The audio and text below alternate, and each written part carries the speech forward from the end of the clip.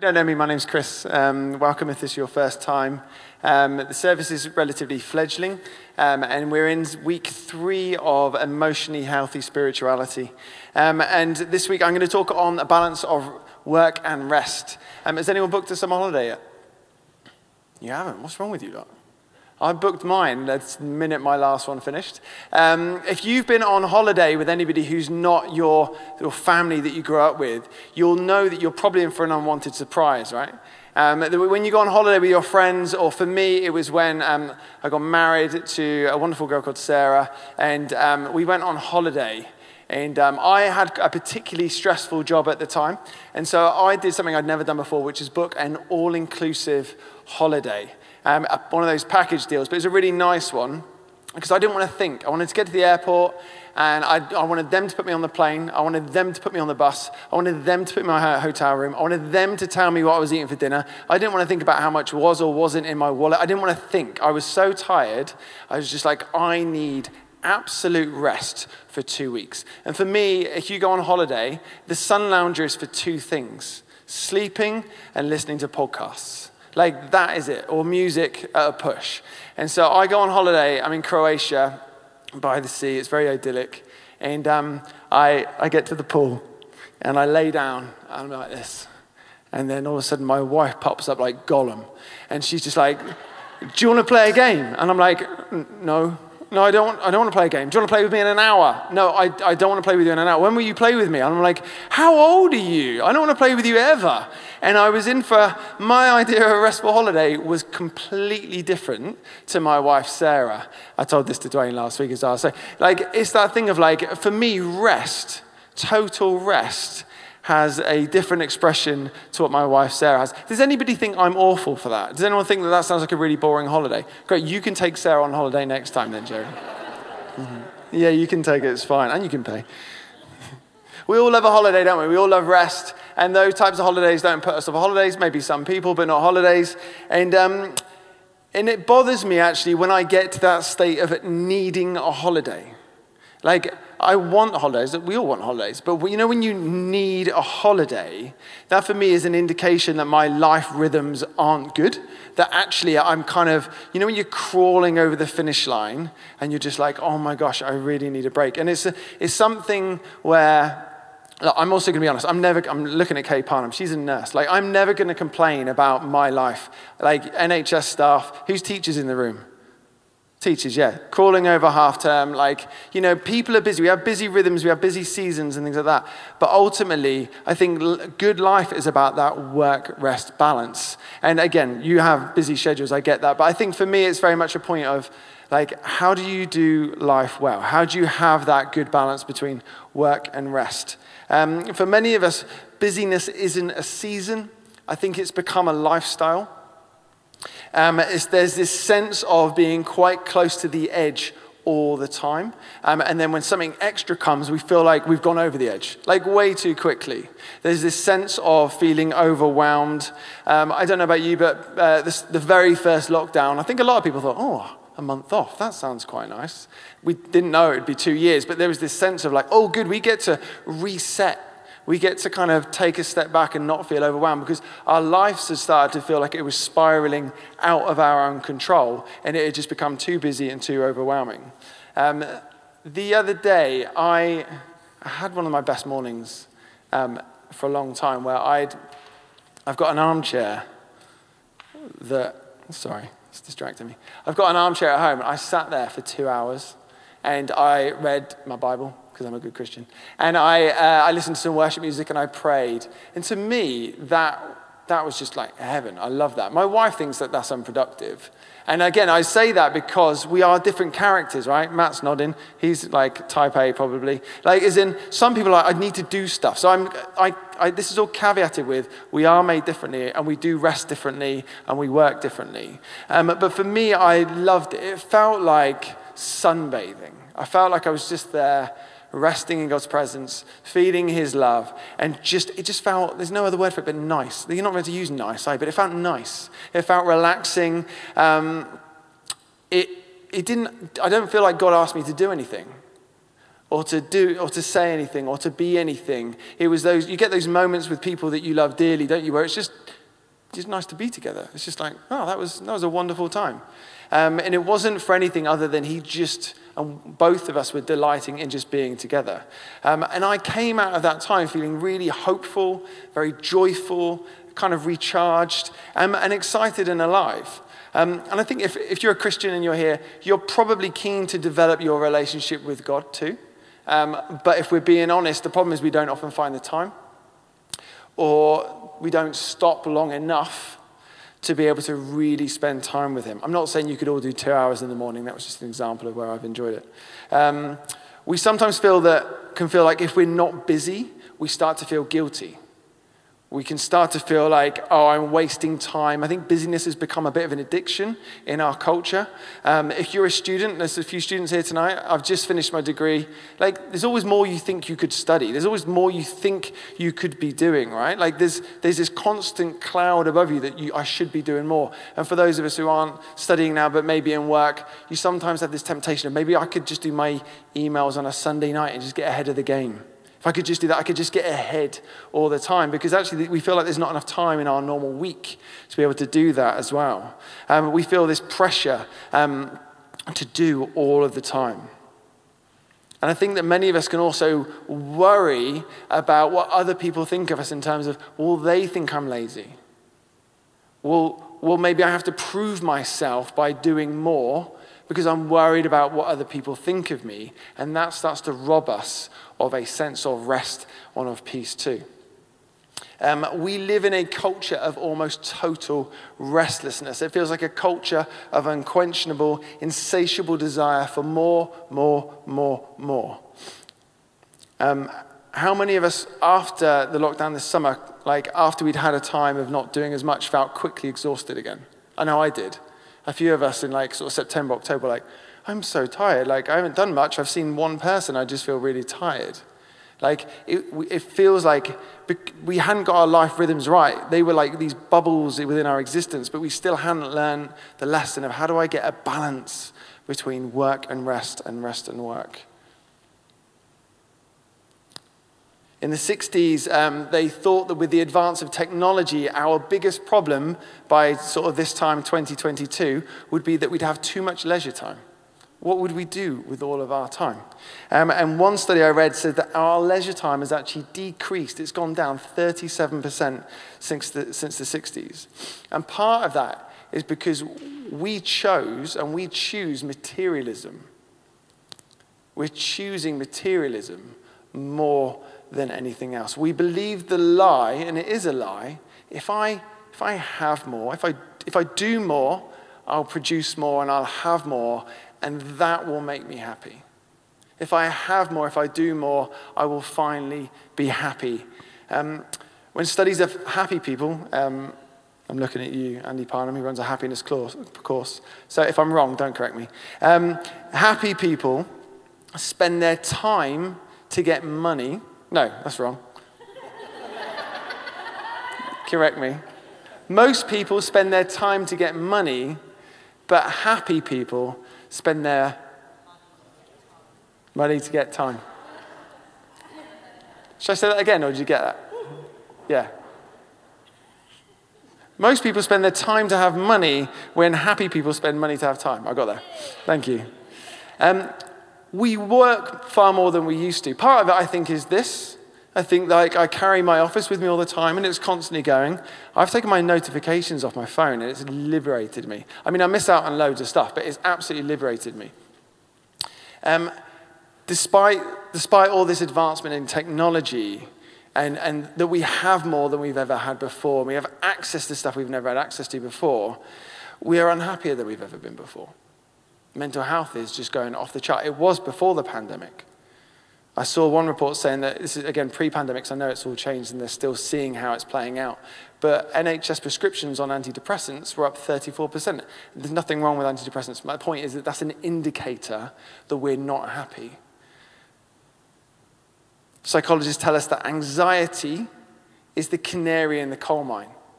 It's the thing that tells us that something is broken in the system of our life and we need to fix it now. Now, anxiety is complex. It's complex individually, it's complex as society, and it is as much to do with things like secularism, dissolved communities, abuse, neglect, politics. And there are all sorts of reasons, but in our hyper-materialistic culture and acknowledging that we all come from different perspectives and lived experiences, I need to say this. There is more to life than accomplishment and accumulation. There is more to life than accomplishment and accumulation. And it's so easy to get sucked into this. I'm going to use the word empire because I'm going to explain that later on. It's so easy to get sucked into this empire and to acclimatize to the normal of society, even if it's crazy. It can be subtle and easy for us to assimilate into a host culture rather than live with the values of Jesus and his kingdom that he brought to us. It's easy to feel powerless sometimes against this culture that's coming against us. It's easy to work on your day off. It's easy to try and get more. But we need to get our worth not from what we do, but from who we are, or maybe even more, by who we're loved by. Science is showing us that actually the opposite to what we need the opposite to what we think we need. That actually we think we need all this stuff, and actually more and more it's being revealed that our lives are disintegrating because of our pursuit of this stuff. This culture of accumulation and of restlessness is actually a system of enslavement. And the question is, who will liberate us from the tyranny of restlessness? Well, because we're in church, you know the answer. In his goodness and his kindness, God offers us a way of escape where our lives are deeply rooted in him, where we can index our heart towards gratitude and contentment and delight and the joy and the peace and the way of Jesus. And God embedded it into the fabric of creation, and it's something that we call Sabbath rest. We don't really talk about that very much now, but in the Old Testament, I'm going to come on to it now, there's a thing called Sabbath rest. In the story of creation, God creates all of creation in 6 days, and on the seventh day, he rested. So on the seventh day, on the Sabbath day, God rested. Now, God doesn't need to, but he put that in there for us. What's interesting about the creation story in Genesis is that humanity was birthed on the sixth day, so that would mean our very first day of existence is rest. It's not work, it's rest. The very first day we existed was from rest. In the Jewish understanding as well, the day begins at night. So again, you look into Genesis 1 and it says, and there was night, and then there was night, and then there was the morning, and there was the first day. And you see it all the way through Genesis 1. Or there was night, and there was the morning, and then there was the second day. What does that tell us? What do you do at night? Eat, rest, sleep. Like in the evening, we start in rest. Our day should start from a place of rest. We are to work from rest, not just rest from work. God programmed this into creation. And there's, any farmers here? Probably not, because we're in zone 2 in London. Anyone grew up on a farm? No, you liars. Go on. Do they leave their fields fallow for a while? Do they leave fallow? Like I read somewhere that farmers leave their fields fallow. So every so many years, they don't plant crops on that ground. This is right? Just nod. There you go. Matt's telling me I'm right.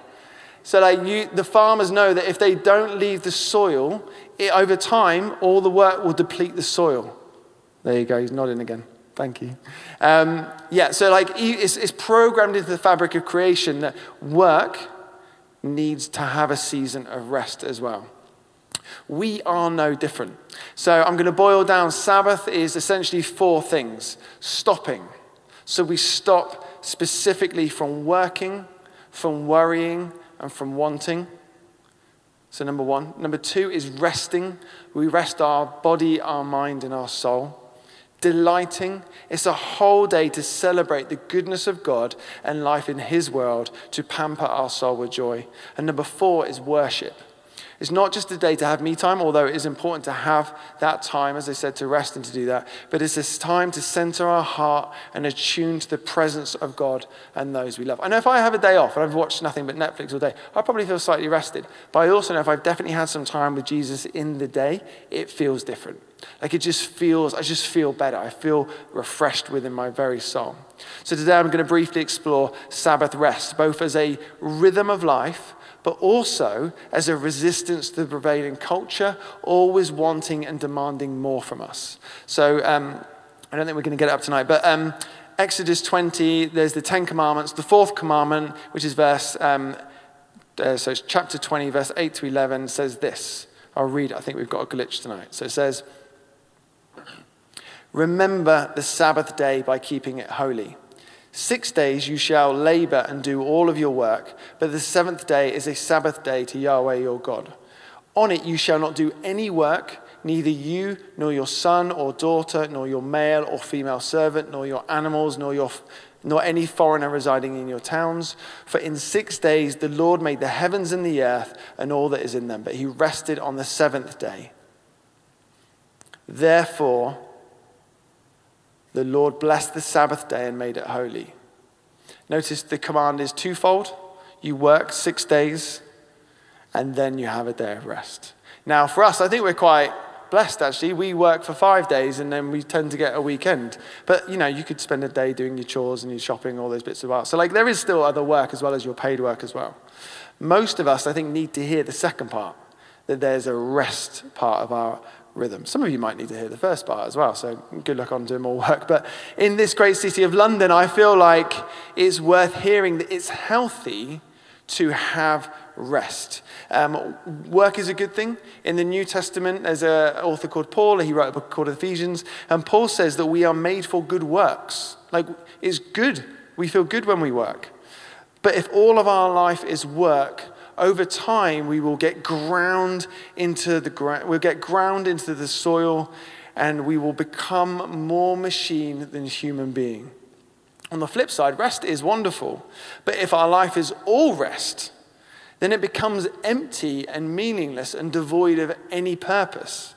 My point is that both overwork and underwork will rob us of the capacity to live the lives that God has intended for us. We need a balance of rest and work. And for that, we need to tap into this theme of work for 6, rest for 1. In the Old Testament book of Deuteronomy, Deuter just means 2, onomy means law, so it's the second law. Moses gave the first law I've just read, and then 40 years later, he gives the second law as they're about to enter the promised land. He repeats the command, and he says this: "Observe the Sabbath day by keeping it holy as the Lord your God has commanded you. 6 days you shall labor and do all of your work, but the seventh day is a Sabbath day to the Lord your God. On it you shall do no work, neither you, nor your son or daughter, nor your male nor female servant, nor your ox or donkey, or any of your animals, nor any foreigner residing in your towns, that your male and female servants may rest as you do." That's quite key. There's a bit of a change there. He says they rest as you do. So you don't demand more of other people. It says, "Remember that you were slaves in Egypt, and that the Lord your God brought you out of there with a mighty hand and an outstretched arm. Therefore, the Lord your God has commanded you to observe the Sabbath day." Now, that's not exactly the same as the Exodus verse. If we'd have had that work in it, would have shown the difference. The difference is that there's 2 changes. The first change is the first word. In the first law, in the Exodus law, it says, "Remember the Sabbath." And in the second one, it says, "Observe." Now, the Hebrew word for observe is shamar, which means to keep, to watch over, to guard. It's the same word when Adam is put in the garden, to guard over it. It's to make sure that we maintain these things, and we have to be intentional about that as well. The Merriam-Webster dictionary definition of observe is to celebrate something such as a ceremony or festival, or in a customary or accepted way. Think about how we observe Christmas. We observe Christmas, we observe Easter, we observe these holidays. The word observe also possesses, we won't like this, but connotations of obedience. We observe the speed limit, otherwise there's consequences too. That's change 1. Change 1 is that, and the verse is almost verbatim until we get to the end, where there's this added line which changes the command in some respects. It says, remember that you were slaves in Egypt and that the Lord your God brought you out of there. So Sabbath in the Exodus verse, he says, you need to rest because of your rhythm of life. Work for 6 days, rest for 1. But in the Deuteronomy verse, he says you need to Sabbath, you need to rest, because you need to remember that you were slaves in Egypt and that the Lord your God brought you out of Egypt with a mighty hand and an outstretched arm. Same command, different reason behind it. In Exodus, the rationale behind the Sabbath, as I said, is grounded in life rhythms. But in the other one, it's grounded in resistance. In Exodus, it's an invitation to delight in God, in his creation and the life that he gives us. And in Deuteronomy, it's become more of a warning. So remember that you were slaves in Egypt. It's a stark reminder to never go back to being a slave. In Exodus, it's like a life-giving art form where we can tap into it for our soul to thrive. In Deuteronomy, it feels more like a punk rock, Goldsmiths type street protest against Pharaoh and his empire. A bit of background on the story of Exodus, and I'm just going to read a few verses from Exodus chapter 5. This is what Pharaoh says. Bear this in mind. Why are you taking the people away from their labor? Get back to your work. You are stopping them from working. Make the work harder for the people so that they keep working. Lazy, that's what you are, lazy. That is why you keep saying, let us go to sacrifice to the Lord. Now get back to work. You will be given no straw, yet you must deliver your full quota of bricks. In the story, if you know it, Pharaoh is this brutal, implacable, ruthless tyrant. And no matter how hard the Hebrews worked, it was never enough. They existed under an oppressive system of fulfilling the daily quota for more, and a bit more. It wasn't just Pharaoh, it was Egypt as a whole. It was an archetypal social economic system. The Israelite slaves were making bricks for supply cities for Pharaoh and all his oligarchy friends, extra stuff. Egypt's appetite was utterly insatiable, and it was an economic system like most empires built on the back of slavery. Slaves don't get a Sabbath. Slaves end up devolving into a subhuman existence, becoming a commodity to buy and to sell, and their only value is what they produce. And one day, if you're bored, come and talk to me. I worked for the UN in modern slavery for 10 years. It happens now. We'll go into that another time, but it still happens now. Slaves don't get a day off. They work every day, all day, until they die. Rest is what comes by being set free by God. Not just from slavery, but from a social economic system of an Egypt that is in turn legalized by the false gods of empire. That's what the Exodus story is all about. It's easy to allegorize the story, it's easy to take the teeth out of the bite, but the Exodus story, which is the paradigm for salvation across the whole of the Old and the New Testament, is about freedom from slavery. And it's worth saying that freedom, we'll explore it one day here, but freedom is not this desire to do what we want. It's not like, hey, I'm free, I get to do whatever the heck I want anymore. Freedom is from a life of oppression unto a life of purpose and freedom in God. God liberated the Israelites in the story from Pharaoh to go and worship him in the desert. And worship means service. So they're free from the oppression from Pharaoh to go and love God and be loved in turn by God too. We are free to serve God who loves us and is in a good mood with us and has really good things for us. In the book of Romans, again in the New Testament, for those who are new to this, the author Paul wrote that we have been set free from sin, from being slaves to sin, to be slaves to righteousness. And a paraphrase of righteousness is good living. It's right living. You have been set free from a life which will keep you back and oppress you to have a good life in Jesus. You can be freed from that. Essentially, I would say that we will always serve something the system, our own emotions and mind. I know mine can be a tyrant to me sometimes. I don't know about you guys, but we'll always serve something. We get to choose who we serve. And I don't know about you, I'm going to choose God, where the scripture also says, where the Spirit of the Lord is, there's freedom. The Deuteronomy command is to remember that you were slaves in Egypt, not that you are slaves. You were, but you are free now. You are not slaves to Egypt anymore. We get to live in a new kingdom with a new king, and this new king said, my yoke is easy and my burden is light. And that came out quite a few times in the morning service today. I feel like God wants you to know that tonight. Don't feel condemned by this. This is meant to say, like, give me a break. This whole preach is like, give yourself a break. Give yourself a break in every way. Jesus wants to give you a break. He wants you to give yourself a break. And he wants you to have the life that he has for you, which is his yoke is easy and his burden is light. He is not a taskmaster who has a daily quota. He's not going to beat us if we don't work hard enough. He is a loving Father who wants to celebrate in who you are, who you're becoming in him, and also the purposes and plans he has for you. The Sabbath is also our moment to remember that we are made in the image of God. Sabbath is a weekly reminder of our true identity as we bask in his goodness. It is a statement that as the people of God, we are different. We're called to be different. We're not called to be the same as culture at large. The Sabbath tells a subversive story to that of the empire. A story that says no matter what other people try and put on me, I am made in the image of God. We're not slaves. We're not subhuman. Our identity is formed in and through him alone. And all other attempts by society or even ourselves to create our own identity, I can tell you I tried it, it doesn't work. It will dissolve and you'll just be left feeling empty again. And you'll try and reinvent yourself again. And it's not about that. That's work again. The first lie was in the Bible. One of the first lies was when Satan tempted Adam and Eve with the apple. And he says, they already had everything, right? They were perfect. They knew perfection. It was good. If you eat this, if you do this thing, you'll have value. That's the first lie. If you just do this thing, you'll be valuable. They were already perfect.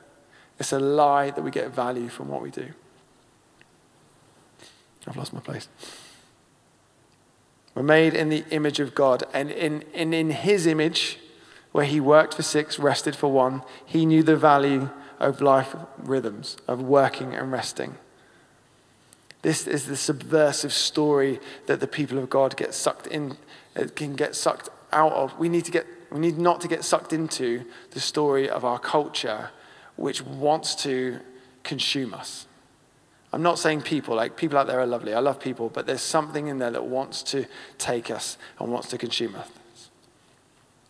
Sabbath is not just an act of rebellion against Pharaoh and a system, but an act of alignment with Jesus and his kingdom.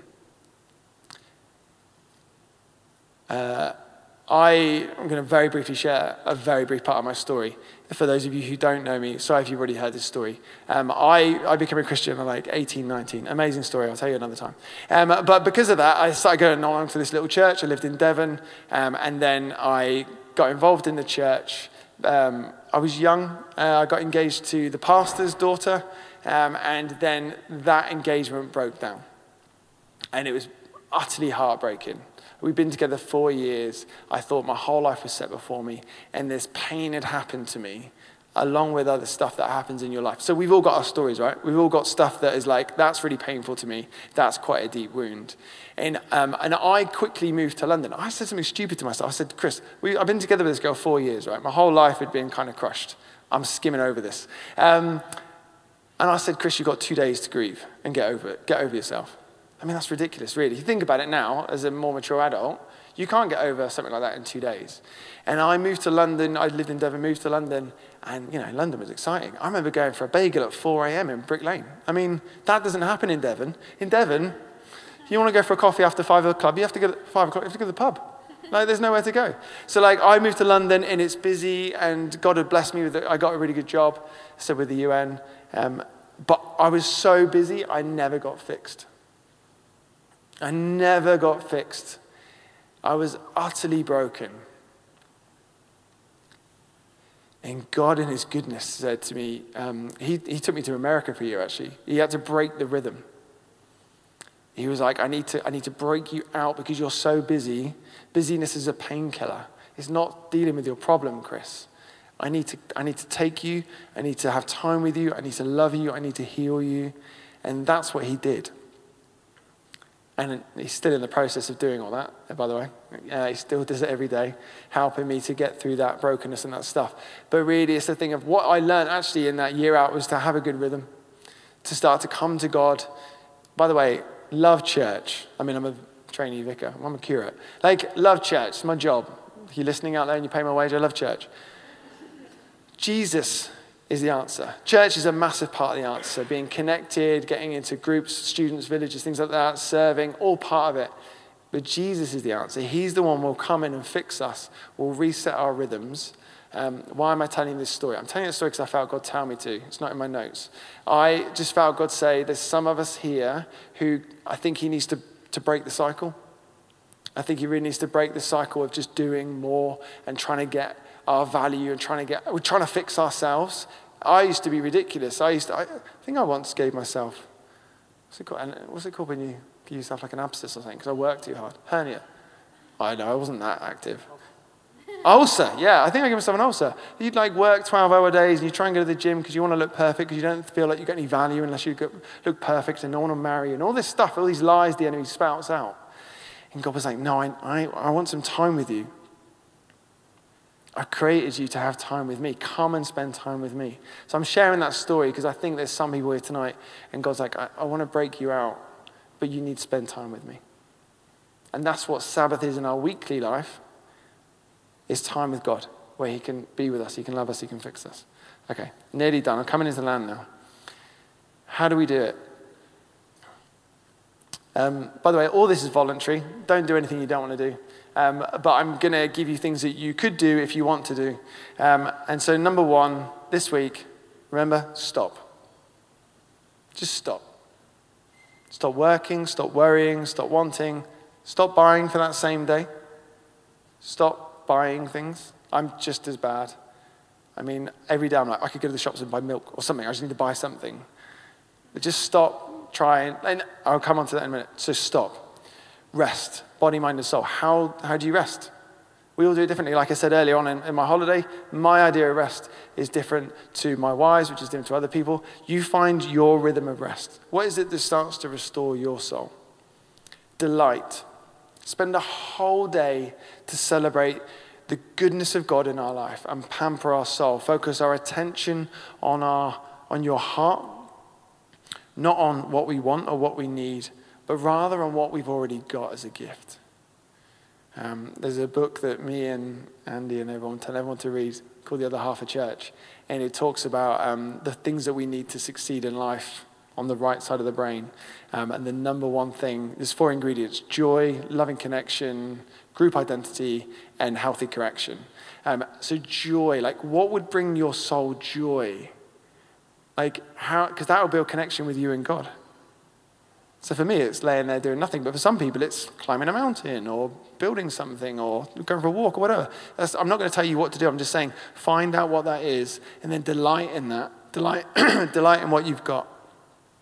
And the 4th thing, and this really I would argue, you could argue with me differently, is the most important, which is worship. Is to worship God on that Sabbath day. It doesn't need to be all day, and it can be in your way, whether it's paint, whether it's dance, whether it's song, whether it's meditation. Does that form worship, man? Maybe. Yeah. Great. Yeah, whatever. Worship God in your way. But attune your heart to his. Listen to him. Listen to what he says about you, what he thinks about you. Ask him that. If there's one thing you do on your Sabbath, next week, say, God, what do you think about me? And do not move until you get an answer. What do you think about me? What do you say about me? Theologian Walter Brueggemann says this: people who keep the Sabbath live all 7 days differently. It doesn't have to be a Sunday. For me, it's like a Friday evening now till a Saturday evening. We work on Sundays, so it can't be Sundays. But for you, there's a day. So I don't want to be religious about this. Oh yeah, don't be religious about this. If you run out of toilet roll on the Sabbath, go and buy a toilet roll.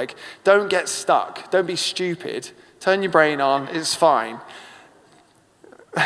So let's not be religious about this, but I'm just saying rest. Choose a day and go, right, today I'm going to do those 4 things. I'm going to stop, I'm going to rest, I'm going to delight, and I'm going to worship. Sabbath will mess with you if you do it properly. If you don't want Jesus to really impact your life, then just ignore me. Just carry on doing what you're doing. You'll be fine. No, you won't. But do it. You know, I said it's voluntary. It's not. I think that'll do.